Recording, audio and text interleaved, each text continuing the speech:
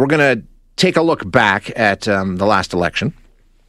The Maverick Party making some noise this weekend, talking about they need to do better. They recognize that. They did pick up a smattering of support across the prairies, but very, very small, just a percent or two. The PPC Party did a little better than that. They were up around 5.6%, I believe, nationally. So they definitely gained some backing, which shows us that populism, which those parties are, hasn't got to the point where they're actually winning any seats in our country, but they are seeing some support and perhaps growing support. So what does that mean? Let's have a chat about that. We are going to talk with Jamila Monet, who's a PhD candidate in sociology at the University of Quebec in Montreal. Jamila, thanks so much for your time. Appreciate you joining us this morning. Hello, thank you for having me. I'm very happy to be here. Yeah, so let's start, first of all, when we talk about populism, we all hear the word all the time, but let's give it a definition. When we talk about populist politics, what exactly do we mean?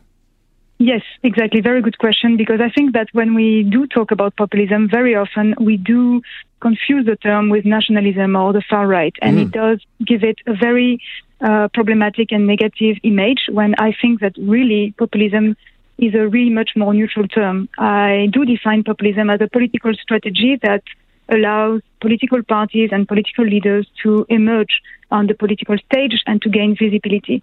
So basically, it gives them the ability to capture political power, and not only seats, but more broadly to gain visibility. How do they go about doing that? I mean, what do populists do to build that support? I mean, it's not based a lot on policy. In many cases, it's anti-this or anti-that, right? I mean, that's sort of can often be the focus. Exactly. Well, the core of populist discourse is that you're going to have an opposition between a moral people and a corrupt elite. It's very simple. You will always have that moralizing, polarizing opposition between the moral people and the corrupt elite. The people can be anyone. It could be, obviously, it could be the Canadians, but it could also be the good workers or the good people from the prairie, for example. And the elite could be the financial elite, the political or cultural elite, could be the foreigners. It depends on the type of discourse that the party is going to have. Essentially, it's us versus them. That's what it comes down to. Exactly, yes. Now, as you said, and we should expand on this a bit more, we're seeing it often assigned to right-wing politics, especially in Canada and in the United States, but it's far beyond that. You can take a look at the U.S. with the far left down there. It spans the political spectrum on all sides, right? No, of course.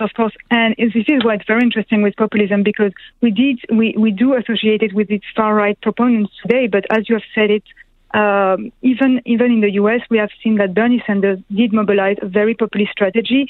And historically in Canada, we have also had much more socialist forms of populism in the West, for example, with the CCF, the United Farmers, and even to some extent the very early Social Credit Party. Why has it taken root in Canada? And we are seeing a growing of populist movements in this country. The last election bears that out. I'm not really studying the roots of populism, but what I think is very important today to note is the fact that populism emerged and I think developed because on the fact that there is a national divide. Canada is a divided nation. A bunch of studies are showing it. There is a lot of opposition on notably the values that Canadians feel that they can share.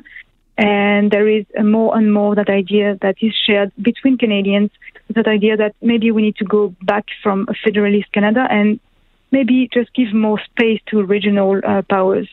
Yeah, and when you take... I think this is feeding, in that sense, a populist discourse. And I think there's so much division in terms of... the populace right across this country. That's what creates the opportunity for populist movements to grow. So it's not going to change in the near future. We're going to see more of this, I would think. Yes, exactly. I think it's going to grow, and I think we're going to talk more and more about populist movements, very simply because the question that they are talking about are not being addressed and are not really being heard. So as long as we do not take into account what populists are saying, for example, whether it's regional discontent or the feeling of being ignored or being not represented, it's going to grow. And we have seen this with the PPC, who tripled their result in just 2 years. And we could probably see that with the Mavericks. Yeah, absolutely. Jamila, thank you so much for your time this morning. I really appreciate you joining us. Thank you so much for your time as well. Have a good day. Yeah, you too. That is Jamila Monet, who is a PhD candidate in sociology at the University of Quebec in Montreal.